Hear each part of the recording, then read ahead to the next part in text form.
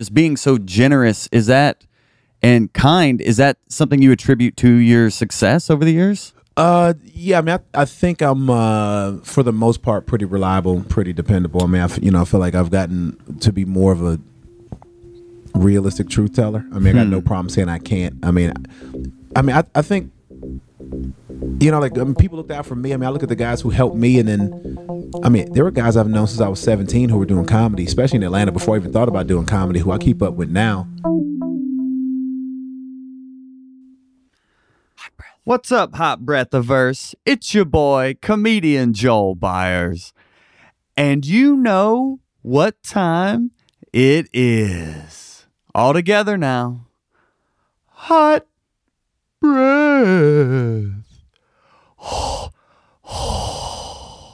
Oh, that is right. Welcome to Hot Breath, your weekly guide to comedy mastery. Every week I'm on here interviewing comedy's top players in the game, sometimes comedians, sometimes managers, sometimes bookers, sometimes club owners, sometimes social media experts, but all the time, good quality interviews. Today, my guest, I actually traveled out to LA to interview him for a second time. His first interview all the way back in the vault, Hot Breath episode number 14.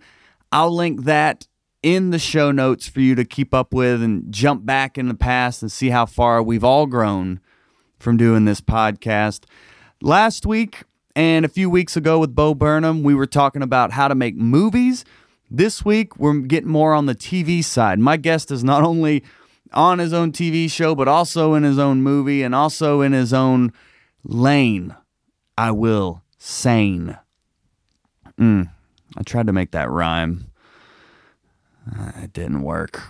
Long story short, this dude is not only an amazing talent, but he's an amazing person, really finding success on his terms, from paying his dues and just being a consistently nice person.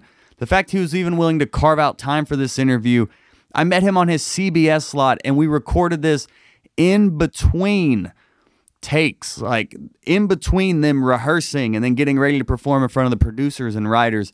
He took time on his downtime, his very valuable downtime, to sit down and do this interview, and it was worth every second. You guys are really going to find a lot of value in this, learning a lot about the TV side and also the movie side, and also just overall networking in show business can be a little bit hazy, but my guest today makes it all clear and easy. So I like to keep these intros brief. Let's hop into it, but thank you so much. If this is your first time listening, welcome aboard. And if this is your 145th time listening, welcome back. So we'll meet up back in the outro. I've got some exciting news for you. But this is it, folks. Buckle up, get out a pen and paper, and get ready to take some notes, as there is only one thing left to do, and that is inhale a hot breath with tone. All right. Bella. Yeah. We get a little audio there. Let's do it. Hey. All right. We're doing it. Just wanted to make sure that was sounding. I borrowed this equipment from a friend, so it's been a little on and off. Yeah. So thanks for doing this, man. Absolutely. Dude, we are all the way out here. Last time we did this was number 14 of my podcast. Oh, was it number 14? Episode 14. Oh. And now it's we're in the 140s. And what's perfect about this timing is last time I was out here, you were on billboards for a TV show. Which one was that? Was that Truth Be Told? And then now, was that long ago? And now you're on for the dog movie now, which is so crazy. It's like just watching your climb has been great, man. Man, it's been a trip. It kind of I was just telling, like, I don't know, a couple people, my mom, dad, a couple friends and stuff, like, because I was in Atlanta when we talked about doing this in the first place. I was shooting a new movie. Yeah. In Atlanta, Will Packer production, which is also Truth Be Told was. So I hopped in the movie with Regina Hall, Issa Rae, Mikey Day. Just no big deal. Yeah, I'm excited. It's dope. Dope cast, and Marseille Martin from Blackish, who's a 13-year-old who executive produced the movie and starred in it. She's amazing, man. Whoa, dude. But yeah, so it was funny, like shooting that in Atlanta was was great because I got a chance to be home and see some people and stuff. And then, but also like 2 days before the movie came out, even after the premiere, it kind of like didn't hit me, but I was like just stoned in my bed in my hotel room, and just I was like, oh shit, I'm in a movie. Like, yeah, man. Honestly, it didn't hit me. Because it just takes forever to come out. Like I mean, the turnaround isn't always that. So I mean, we started last October, and just I mean, it's kind of like, man, fuck. I'm like a lead in a movie, which is just I don't know, it's like mind blowing, man. And one of the things you talked about in the first interview was just the power of no as well. But you're doing so many projects. So how do you decide what to do? What's funny is like I didn't. I feel like I said, man, that's a great question. The power of no is because even after Disjointed was a show that on Netflix and it got canceled. And I mean, I've been on enough now to know I felt it happening. I mean, I felt it as we were shooting, and I didn't want it to happen because I love the cast and I love the crew and the staff and the studio and the network, and they were amazing. But it just felt like something was off, and I felt that feeling before. And it's like I'm gonna keep going and try to give it 100%. But when stuff just like when you don't feel the invigoration from them on one side of it, you kind of go, okay, maybe I need to start playing the field and looking for a job again, or I need to start writing again. But so when it got canceled, I was in New York. I was kind of living in New York from December to about March, end of March, and pilot season had started. But when you're locked up on a studio deal, you can't take another job. And I knew the job was going away because other members of my cast had started getting other work, and I'm like, all right, I need to be out. Okay. And then the studio was holding me back to like try to take one of their projects, and I was like, I just want to read a lot of stuff first before, which is crazy to be in that position because like. Hey, studio, pump the brakes. For like 6-7 years, I just wanted one script. Right. People are like, hey man, like if you want to offer me this, I don't care. I don't give a fuck what this is. I'll do it. I want to do a show, and it's champagne problems, man. It's really a trip how, you got to really like step back and go, this is such a blessing to be offered. I mean, I got 9 offers this year. Wow. I had 9 straight offers, like 2 dramas and 7 comedies, and I said no to 8. What? How? And it's such a great one I said yes to, which is the original one I really wanted to do because I love the story and I read it, but I wasn't old enough to play what they were going for. But it was written for somebody with my temperament, my drama and comedy skill set, and the dude who got it was like, I'm a fan of, and I was like, if I don't get this, please, he has to do this. So I mean when I read it, I was like, that makes sense. I mean, I'm just proud of him, and he's a good dude. I haven't hung out with him much, but he deserves it. He's a great actor.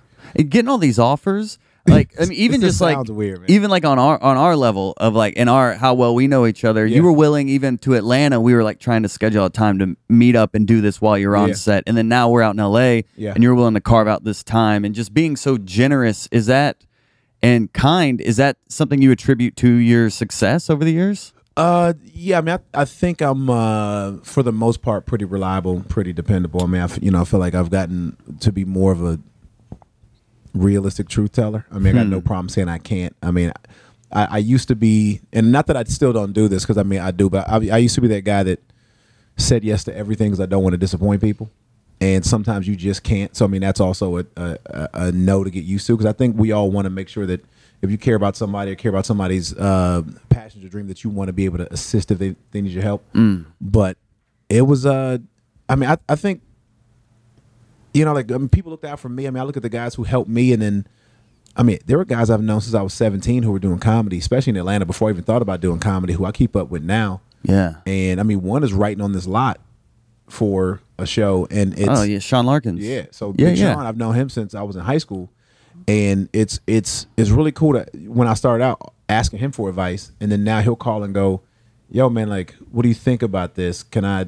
And it's because I have had some more of the business side, of learning how it works and like the pieces. And I'm really, I mean, even in there, you were just inside. I mean, like I'll make suggestions, and like the director's like, yeah, let's see if that works. I mean, like I have no problem because Victor Gonzalez, who's directing this episode, I'll put him to the side and say, hey man, I want to shadow you at some point to learn how to direct because I want to hop into this at some point. And so, we talk about shots and and movements and blocking. And yesterday when we were doing it, I was like, I think it make just if you don't mind, it make more sense for if we cross on this line, I go around here and then we come back. He goes, I mean, it might work, it might not. Who knows? Let's see. And then he goes, yeah, it works for me.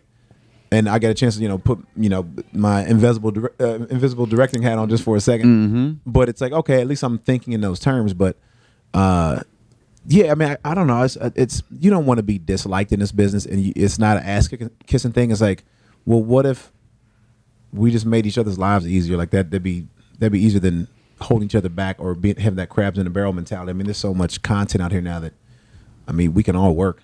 Yeah. And you've said Hollywood is like the world's smallest high school. Man, man, let me tell you something. Fuck. I mean, the when I was in New York for those couple months, man, it was like I was living in cold LA. Oh yeah. I mean, it's still the same thing. It's still the same thing. I mean, the LA and New York are closer in proximity than St. Louis and Chicago. It's like the miles might be more vast, but it's. You sound like you made a mistake along the way. No, it's just I mean you just don't know how. You can't imagine how quick. If you're living in Middle America and you have a 9 to 5 and the rumor mill or just people talking or whatever happens to you like that in an office in LA, it's in Hollywood in a Hollywood bubble of what an entertainment city is. It just you have none of your own business. Huh.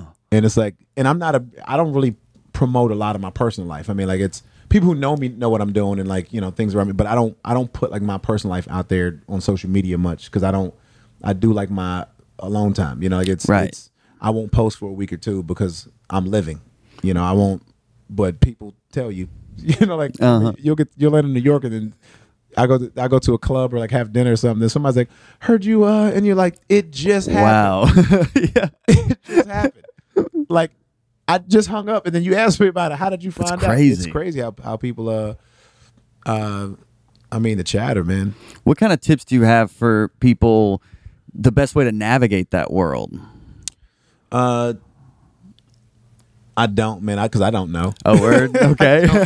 I mean, you see those people like, who, they move back to, you get something going, then you move out of town. I mean, I plan on it. I plan on leaving town when, I mean, we get a season 2 on this show, then I'm out. I'm gonna word. Keep my apartment here and then move somewhere else and just because it's a little draining, man. Always, and I wouldn't say having to be on, but there's a, and I'm not the dude who's always on. There's some comics, some actors who, you ever talk to an actor and I got a friend from home that she just, dude, anytime we talk, it's like she's in a scene.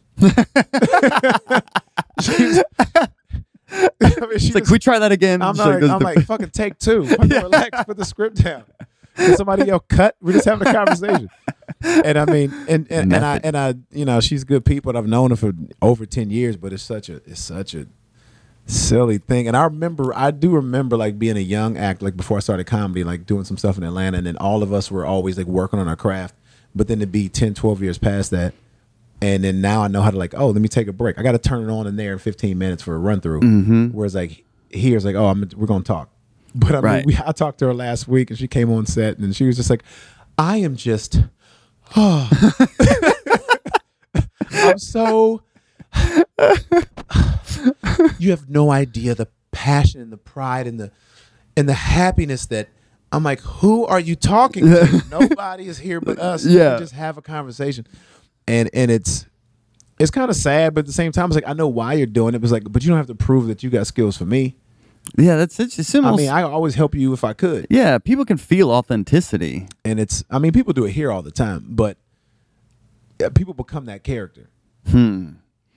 And it's like, which is fine. If that's how you've been forever, then maybe that's who you are. So like, great. But you can, it's I guess the best example I have, like if you ever seen, which everybody should have at least seen one Eddie Murphy movie, and Eddie Murphy goes so hard in everything he does, regardless if it's a blockbuster hit or if it doesn't do well or if it's an indie, whatever it is. Eddie has a great pulse on when I'm working, and he's a naturally funny dude. But you ever watch him on a late night catch or do an interview, he's very chill. Yeah, it's like, I'm not making millions to make you laugh right now. I mean, if something funny comes out, then cool. But we came to talk about this. I didn't come to do a concert. And so I've had to like retrain myself to to do that, because even my publicist said once, she was like, I'll get you on this thing and then you'll ask some questions, you be funny and all that kind of stuff. And I was like, I don't really work like that. If it happens to be cool and funny, then great. But I got to remember who I am and go, if it gets to that, because you remember those clips of like Robin Williams where like they would just go and my he'd just gosh, turn it on. Oh, always. And it's like, I mean, eventually, you get sick of you get sick of going like, that's all people want from me. Mm-hmm. And that was a great documentary too, where like he felt like unless he was alone, he couldn't turn off, because like that's what people like being around him. It's like a lot of people really didn't know who he was. With all the heat you have right now and more people figuring out who you are, like, have you had to switch up your game, or are you looking? You had mentioned wanting to retire by the time you were 41. Yeah. Before, and you mentioned talking to your director and being like, I want to look into that more. Yeah. Is that like you're starting to look at the next tier? Like, when I say like retire, I mean like the grind of acting.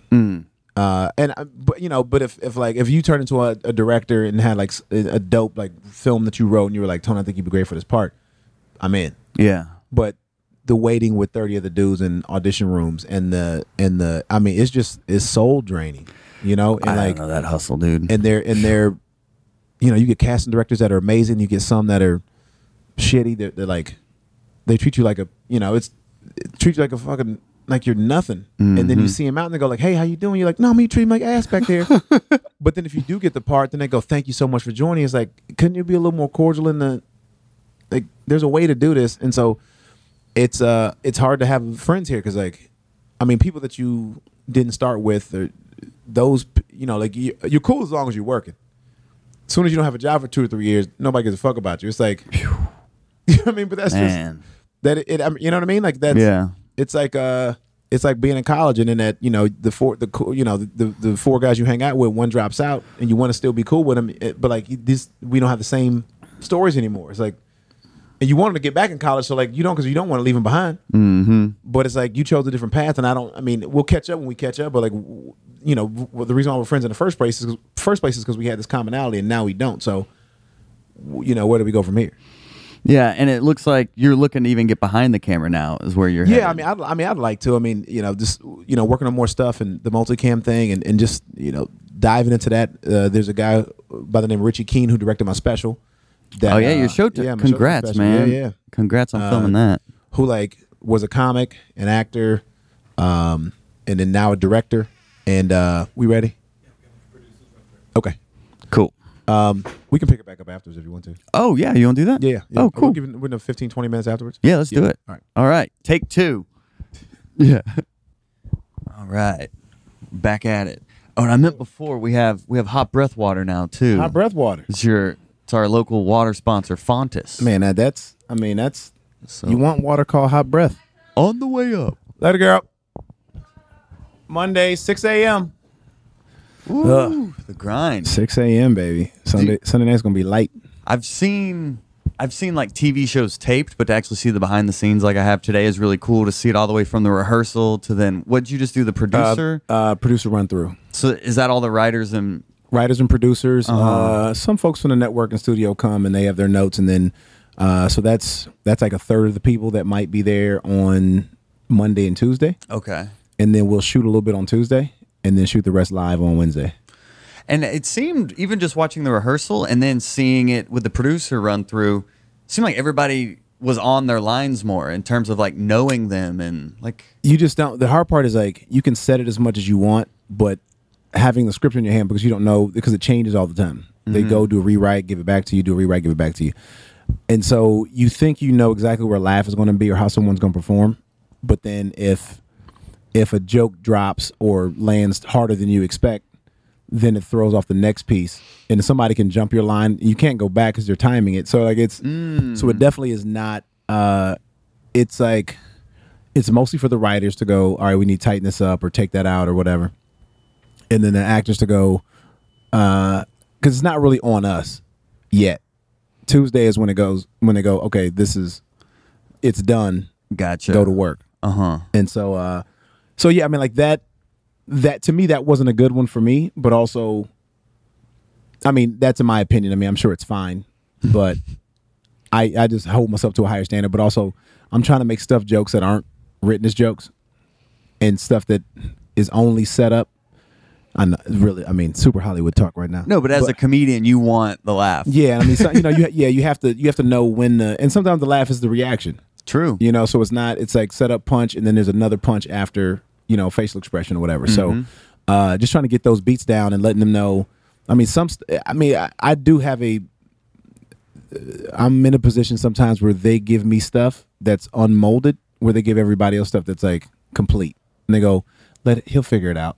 I'm like, yeah. I know I think I'm going to figure this out, but let me see it first so I can change this and give it to everyone how I think I would do it. So I can change the words up because I know the direction. Let me do this how I know it would work, which is what I'll do Tuesday and Wednesday no matter what, because once it's live, it doesn't matter. I mean, I'm on my own terms. So when the audience is there, if I want to try something and do it on my own, that's just what's going to happen. Yeah. So like it's taking ownership, and like the surprise for them too is also like pretty funny. What's your technique for analyzing a script when you get it, and then also memorizing the lines? Just repetition on the memorizing. I mean, you never know what the audience is going to find really funny. If you're supposed to put a glass down and it tips over, water goes everywhere, you can still save the scene, but unless you just cut yourself or whatever. I've always found that because, I mean, I guess I would say I was an actor before, when I was in Atlanta still, before I moved to Dallas. I mean, I was doing some smaller, some smaller indie stuff and just stuff around town, projects around town. But now my process is to watch all the actors work first. Like Nina's done this before. She hasn't done a sitcom, but she likes to break down the script her own way. Brian Stokes Mitchell, Brian Mitchell Stokes. Why do I keep doing that? Brian Stokes. Mitchell, right? Stokes, right? I keep flipping flopping. Well, you're asking your assistant why you can't get someone's name right. Why are you getting his name right for Why him? can't I do that? You got to put that on the list. On that to-do list. And then Shirley, I mean, they're, they've been in the game for 40 years and they know exactly what they're doing.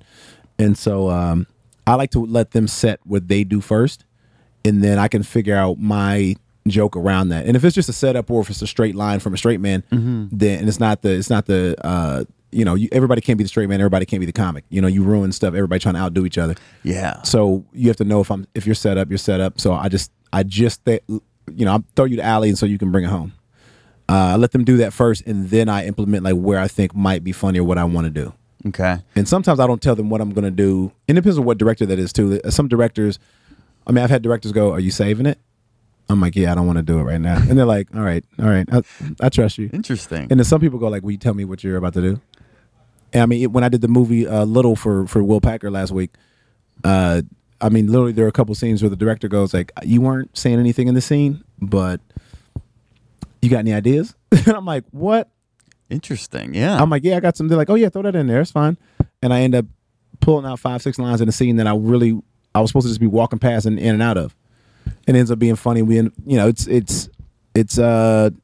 nice to be in that position because 6 years ago I couldn't do that. 7 years ago I wasn't even on in front of anybody's camera. So now, getting a chance to help out and be a part of the process is great. That's what I was going to ask. Is like now that you seem to have a little bit more leverage in the game and people maybe trust your opinion. As maybe when you're newer, they're like, just say the line, relax. Yeah. Just relax. When nobody knows your career or like what you've been doing, it's like, I'm a comic and I have a delivery, but people go like, "No, you're an actor." You're like, okay. But then directors who, when they feel like they have to do their research and respect you a little more as a performer, they go, "Oh, okay." So they watch clips online, and my manager will send them a piece of my special or something, and then they go, "Okay, so this is how I change words because I know I say certain words funny enough that it means the same thing, but I just have my own style. Everybody has their own style of how they would do stuff. I mean, it's like giving Bill Bellamy and Chris. It's like I don't know if we talked about this last time, but I heard a podcast with Bill Bellamy where he was attached to play. What's the character's name? He was supposed to be in Money Talks. Bill Bellamy was supposed to play Money Talks with Charlie Sheen, and Brett Ratner was directing How to Be a Player. And the studio put Brett Ratner on Money Talks, so he took Chris Tucker, who was supposed to be in How to Be a Player, to Money Talks, and then they'd switch Bill Bellamy over to How to Be a Player. But both dudes are hilarious. Crazy, yeah. They're both hilarious. So imagine what Money Talks would have been if it were with Bill Bellamy. We could all say, like, "Oh no, we love Chris Tucker," but we don't know what it was going to be. Right. So everybody has their own, and they respect both comics. You have so much insight. In the last interview, you were talking about how the show Modern Family started out being about a foreign exchange student, Right. and then he tested bad. You told us all about the rating system in TV. Yeah. And you also said something about how you got one time like $160,000 check that ended up being like 19 grand at the I love that story. I hate that story, but I love that story. Like you talk about like if you ever watch like 30 for 30 Broke, Yeah. all the NFL players and you think you have money and I mean what you think you make, it doesn't matter what that check says, you're getting a fifth of it. It's crazy. It's crazy. I mean, so like, I mean, when people see check stubs laying around the house, or like anytime you see like multiple zeros, you're like, fuck, man, you made it. You're like, that's not the right amount. That's, I mean, between, you're giving up 65% every time you get paid. It's looking like right now in your career, and thinking about Nina is starring in this show we're taping right now, Yeah. and then also in the movie you were in. Yeah. It seems like Tone Bell has the machine behind him right now. It seems like Man. something's brewing. I mean, let's see. Let's see. I mean, I'm excited for this I have another film at the Toronto International Film Festival, and it's supposed to be, I haven't seen that one either, but it's supposed to be good. Mm-hmm. So we'll see what happens. But yeah, I mean, stuff is, I feel like things keep going this well, then, I'll be in that up next, in that category of that list of guys or people that might have a shot to be memorable and have a good career here. Yeah, it was that in like Hollywood strategy. Is it like, okay, they're starring in a movie together, we should put them in a TV show together? Like, is that Well, that was how just it plays? like, I got cast last in Dog Days, and by the time Nina and I met and started working together, like we just kind of, because all of our scenes were, at least the first few were in order. So we actually were meeting for the first time in the movie and in life, and so it kind of was very organic. And then when it came to the show, I tested with probably 3 or 4 other actresses, and which were all great. They really were great, and they were very funny. Some didn't match up in age. Some didn't have multicam experience. Some were trying to win every scene. Sometimes it's not your scene to win. As far as like who needs a scene for their storyline to continue or to resolve in this manner, so we can wrap it back around for the resolution of the show. So some people don't have that, and unfortunately they didn't for that test, and we never worked together or gotten used to each other. So, and I'd already accepted the job and signed on, and then as they were looking for someone, they go like, well, they worked together on the movie. And so we didn't have to audition or test or anything together. They just sent scenes from the movie over, and we're like, yeah, man, they work. If she says yeah, then do you want to work with her? And then she calls me, and then I was like, I'd love working with you. So if you're down, I'm down. Yeah. And she was like, I just don't want to be stuck on a show with people that. And I'm like, well, you got to make that decision. But I think this is, I won't let you fail, and I won't. I'm pretty easy to work with, and you ask me a question, I'd rather be happy for 6 years. 6 to 8 seasons than miserable. So I want to come to work, and the more seasons that go on, I'm trying to get that Big Bang money if it happens. Oh, you know yeah? what I mean? Like you want to get the syndication? I mean that $1 million an episode, that ain't bad. That's where they're at. Oh yeah, well at least 3 or 4 of them. Whoa. I mean, I think the least someone makes on that show is like 335,000. Is that $1 million and then the 65 is gone though? That's still that 65%, right? Yeah. So every episode, I mean, which ain't bad money. That's still legit. Which $300,000 an episode that you get to pocket is not. I can't. But the public hears, oh, he's getting $1 million an episode. Yeah, I mean, it's like back in the '90s when people were getting $20 million a movie.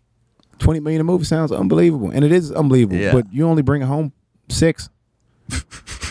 8 if you're lucky. If you know some Trump skills on how to get past these loopholes, maybe bring home 10. Who knows? But I can't see nobody gets a check for 20 and keeps 20. Maybe Bill Murray, because they just call him.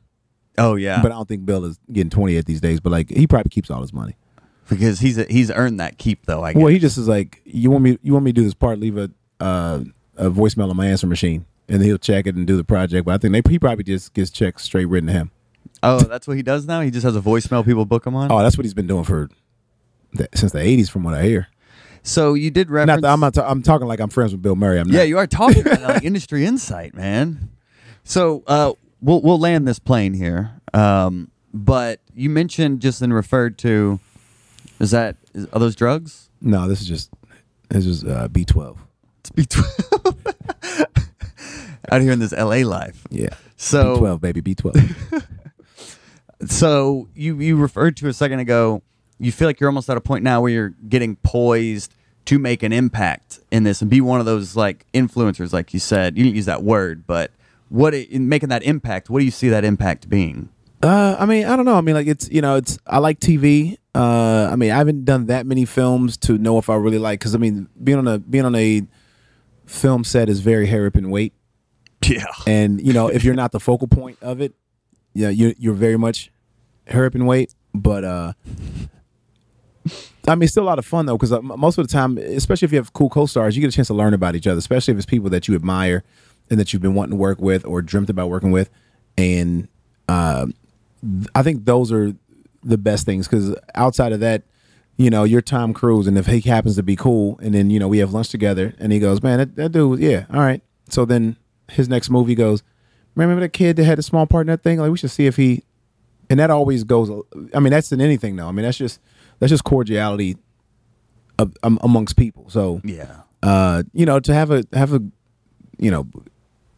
reputation, I don't think is what I'm trying to say, but to have a reputation and just people want to work with you, and I think you want to leave the game not the perception of like a low hand from years ago, but like I'm sure that she just lost a grasp of. I mean, I don't know her, so I can't really talk for what she went through. But I mean, she was super, like Lindsay Lohan or something. Oh, Lindsay Lohan. She was like super young, and the whole world is at your fingertips, and then when you feel like everything's going your way, and then stuff kind of stops going your way, who do you transition to? Who do you want to? I mean, dude, that's why I still drive a Prius. Oh yeah, that shit keeps me very humble. I mean, I don't want to start living that. People always like, man, you don't want to pull up on the lot like a boss, and I'm like, no, I want the boss to think I need a job. Boom. Yeah. Hey man, this Tone's still driving that Prius, man. We got to get him some more money. Yeah, man. And you mentioned earlier in the interview about talking to the director and like wanting to get in that more. Mm-hmm. Are you thinking that's the impact you want to make as well? I mean, it's when that spark comes, it's like I do want. Yeah, like I said, turned out 2 dramas. I've turned down multiple dramas of like the last few years, and one was in Hawaii, one was in Toronto. There was one that I was going to shoot in South Africa that I didn't turn down, but it was pulled from me by a studio, and not maliciously. It was just like they had another idea, and so I kind of didn't know what was going on, but it ended up working out anyway. You just want to. I want to have fun, man. I mean, there's Kevin Hart said something like a while ago on one of his interviews where people keep asking him to, like, why don't you do something dramatic? And he's like, I'm just getting a chance to star in comedies. You got to chase the art later. I'm going to chase this comedy, and then the art will find you. So, and I'm sure he got that advice from somebody else. And I mean, and I was kind of doing that without ever hearing that. People are like, you want to do this drama? I'm like, yeah, I know if I got on NCIS, the Kansas City, that it probably lasts for 10 seasons. And I make some great money. But it's like, is that the career that I want? Yeah, you've always. I mean, nobody goes to the comedy club to go see the dude from CSI. You know what I mean? Like, I still want to do stand up.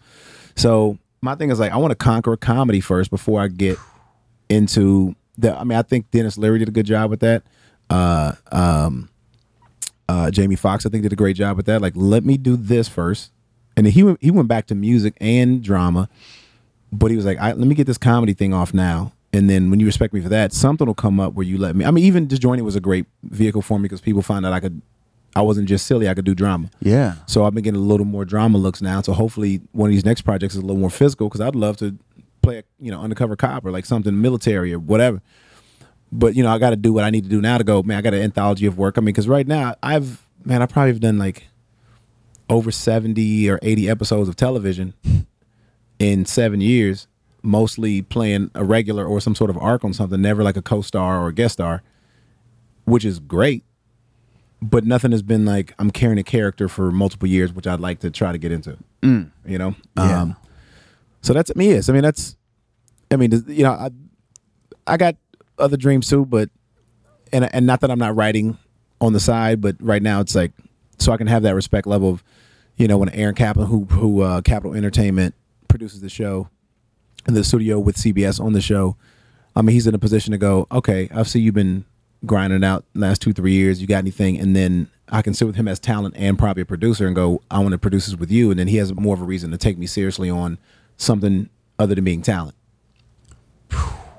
The vision, man. So it's, You've got the vision. Is even when we interviewed each other, when I interviewed you a few years ago, and you were like, at one time I had an opportunity to sit on the panel of Fallon. And you're like, I turned it down because that's not how I wanted that first time to be. Yeah. Like this organic. Seems like your career has been very organic, and that seems almost to be an X factor. Yeah, I mean, some stuff you don't want to do, but it's like, is this a means to an end? Like I kind of turned this show down. I hosted this award show a few months ago. 2,000 or 3,000 people in New York, and I got the offer to do it 3 years prior, and it was here in LA, and they offered me, I think, like $6,000 to do it, and it was down the street, and it was like, man, $6,000, 2 hours of work. Okay, but then I kind of wasn't feeling. I was like, man, why I'm gonna wait? Then they asked me the next year. They offered me like $6,500, and I was like, $500. I was like, we're only going up $500. I was like, I've done more. I've done more. I should get more. And then the next year they offered me $7,000, which was this year. And then I was like, I've done 2 movies since. 3 really. One went straight to like Showtime on demand, and I was like, nah, I think I'm good, man. I want to go out and wait in New York for like $7,000, which is crazy to think. It's like, I'm not. You go like, nah, like I feel like they should give me some more. Then they came back with 25, and I was like, yeah, lock that up. I'll take, yeah, let's do that. That's here we go. And then, but I think they took me a little more seriously, and they already have were like, hey, we got something coming up in Amsterdam. We have one in Rome. So we'll check your schedule, see if you're free. But also, I think I was better suited for it. I mean, I've hosted a couple more things since then. And so I was a better talent to know what they wanted more than I would have been 2 years ago when they asked me the first time. Yeah, and that perceived value goes a long way, too. Yeah. So let's get out of here because I know your time is very valuable. But no. It's not very valuable? It's at least worth 25. I was about to say. Before we get out of here, is there anything else you want the world to know?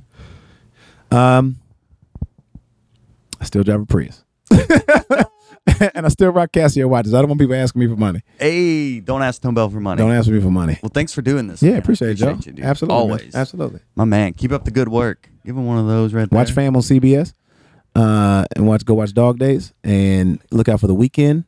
It's a movie I did. Look out for It's a Party and some other, comedy knockout and all the small stuff I got going outside of that. But yeah. All right. Social media, website? Oh, my special coming out in October. Showtime, right? And my Showtime special is, can I tell you what it's called? What's up? Can't cancel this. Hey. You should get that tattooed. I'm telling you, man. Get that a shirt. Oh, that's perfect. I'm telling you. You know the life. Fucking 7 canceled shows, man. I got to make fun of myself. But the stock is rising, my man. Absolutely, man. All right, well, enjoy your happy birthday, by the way. Yeah. Thank you. I did not say that at the beginning of this. But hey, man, birthday is just another day. You got to keep working. Keep working. Yeah, man. All right, well, go have fun tonight, man. I appreciate you. Absolutely. Thanks, Joe. Tone Bell.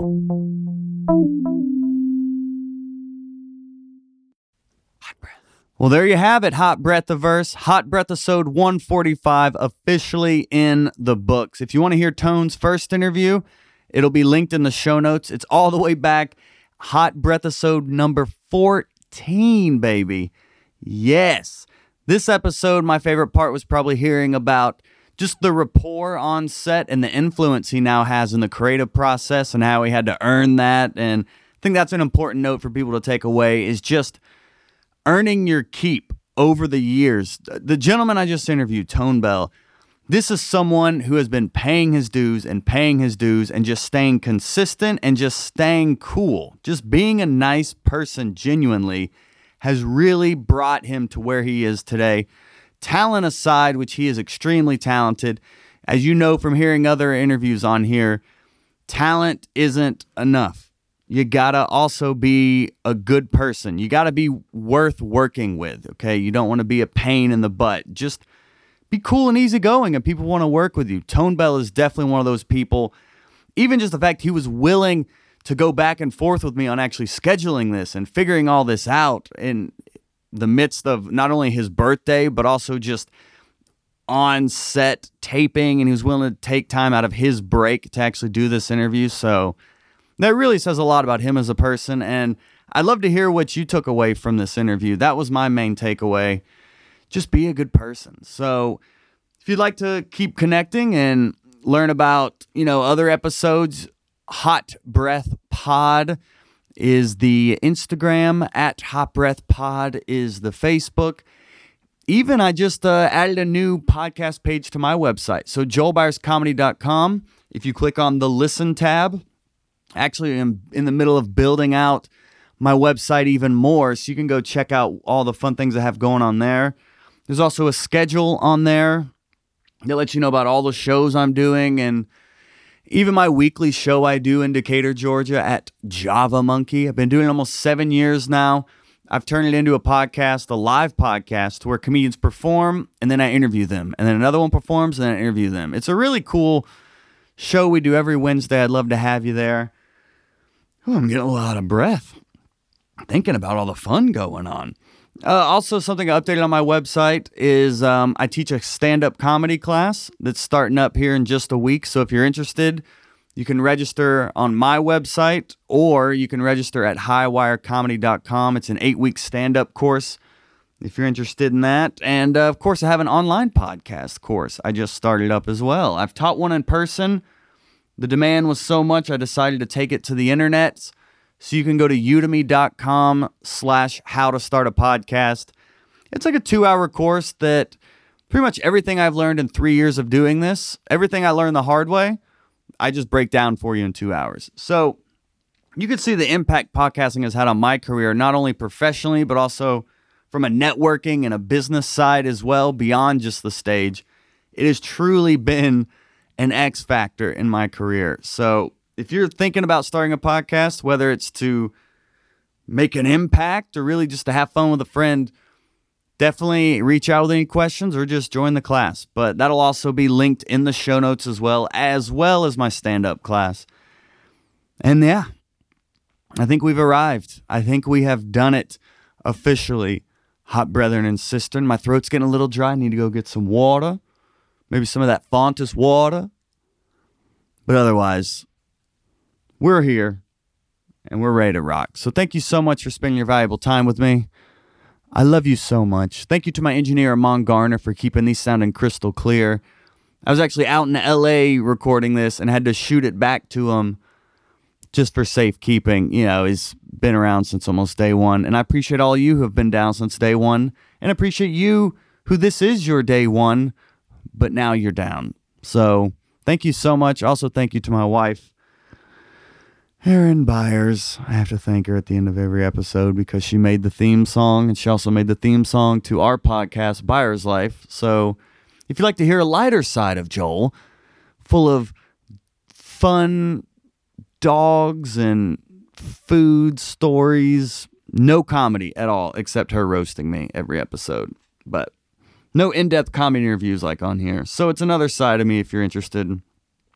But otherwise, we're here every Monday, 8 a.m. I'm dropping new episodes. So until next Monday, right here on Hot Breath.